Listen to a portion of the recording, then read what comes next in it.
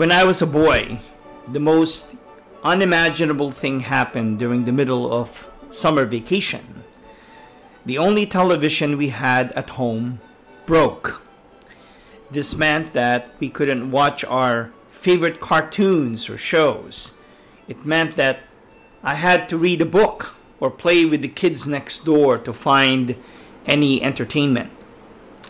There were no cell phones or Netflix. You couldn't even play video games because you had to connect your Nintendo to the television. For a little kid, this meant that the whole world and happiness is gone. At one point, I even found myself in despair. My parents, of course, just rolled their eyes and laughed at me. From their point of view, there is much more to life than cable TV and video games. But for a little boy, this is a sign of a hopeless defeat. In many ways, the despair of my younger self represents all of us. All of us worry about the temporary little toys of this world and forgetting the infinite and eternal joy that is ours in Christ Jesus. Saint Teresa of Avila, who had a life full of sufferings than most of us can even imagine, said that one day, when we look at our life from the standpoint of heaven, the most terrible and tragic life on earth will appear no more serious than one night in a bad hotel. The readings from scriptures for today reminds us of the importance of being detached from things of this passing world. We don't hear many people talk about the transitory nature of this life. We live our lives on earth as if it's the only thing that matters. But as our first reading from the book of Ecclesiastes reminds us, vanity of vanities, says Koheleth, vanity of vanities. All things are vanity. It's truly tragic that we hear these words very rarely because it's liberating, it's freeing, and it's the key to lightheartedness and joy. St. Augustine said that we are what we love. We are what we find our identity in.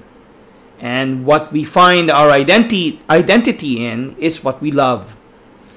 That's why when someone passes away or when we lose something that is very important to us, we feel that we have lost a part of ourselves. This is true if our whole identity and our relationships are only grounded in this world. If this world is the only thing that matters, then yes, whoever and whatever we lose will indeed be the most terrible of tragedy. But if, as St. Paul boldly says, we have already died in this world and our life is now hidden in Christ, if our life and our hope and thus our identity are rooted in Him, then our life is not vanity of vanities. It is not hopeless, but life is the promise of eternal, unimaginable, and immortal joy. The book of Genesis tells us that the world and the universe God created is simply good. The world we create, which includes our civilization, culture, politics, society, art, and technology, is partly good and partly not good. And if we invest our whole life and identity in the world, then that's not good or wise. Idolizing that and making those things our God makes us no better than children who despair when they lose their favorite toy. We're not saying, and St. Paul is certainly not condemning or saying that the world is necessarily bad. No. The world is good. And what we do and how we live in this world matters. What he is condemning is the idolization of the world, making it our God and the end of all everything. St. Paul speaks in his letter to the Colossians in our second reading of that greed, or a better translation, that lust, which is idolatry. What is lust? And what does it seek? but a temporary thrill or the feeling of a selfish happiness that becomes the most important thing in the world at that moment. It's so important, in fact, that we are willing to give up God's will and God's law for its sake. That is idolatry. That is treating something else as God, as the most important thing in the world right now. And that's why St. Paul says next, stop lying. The lust, which is idolatry, is a lie.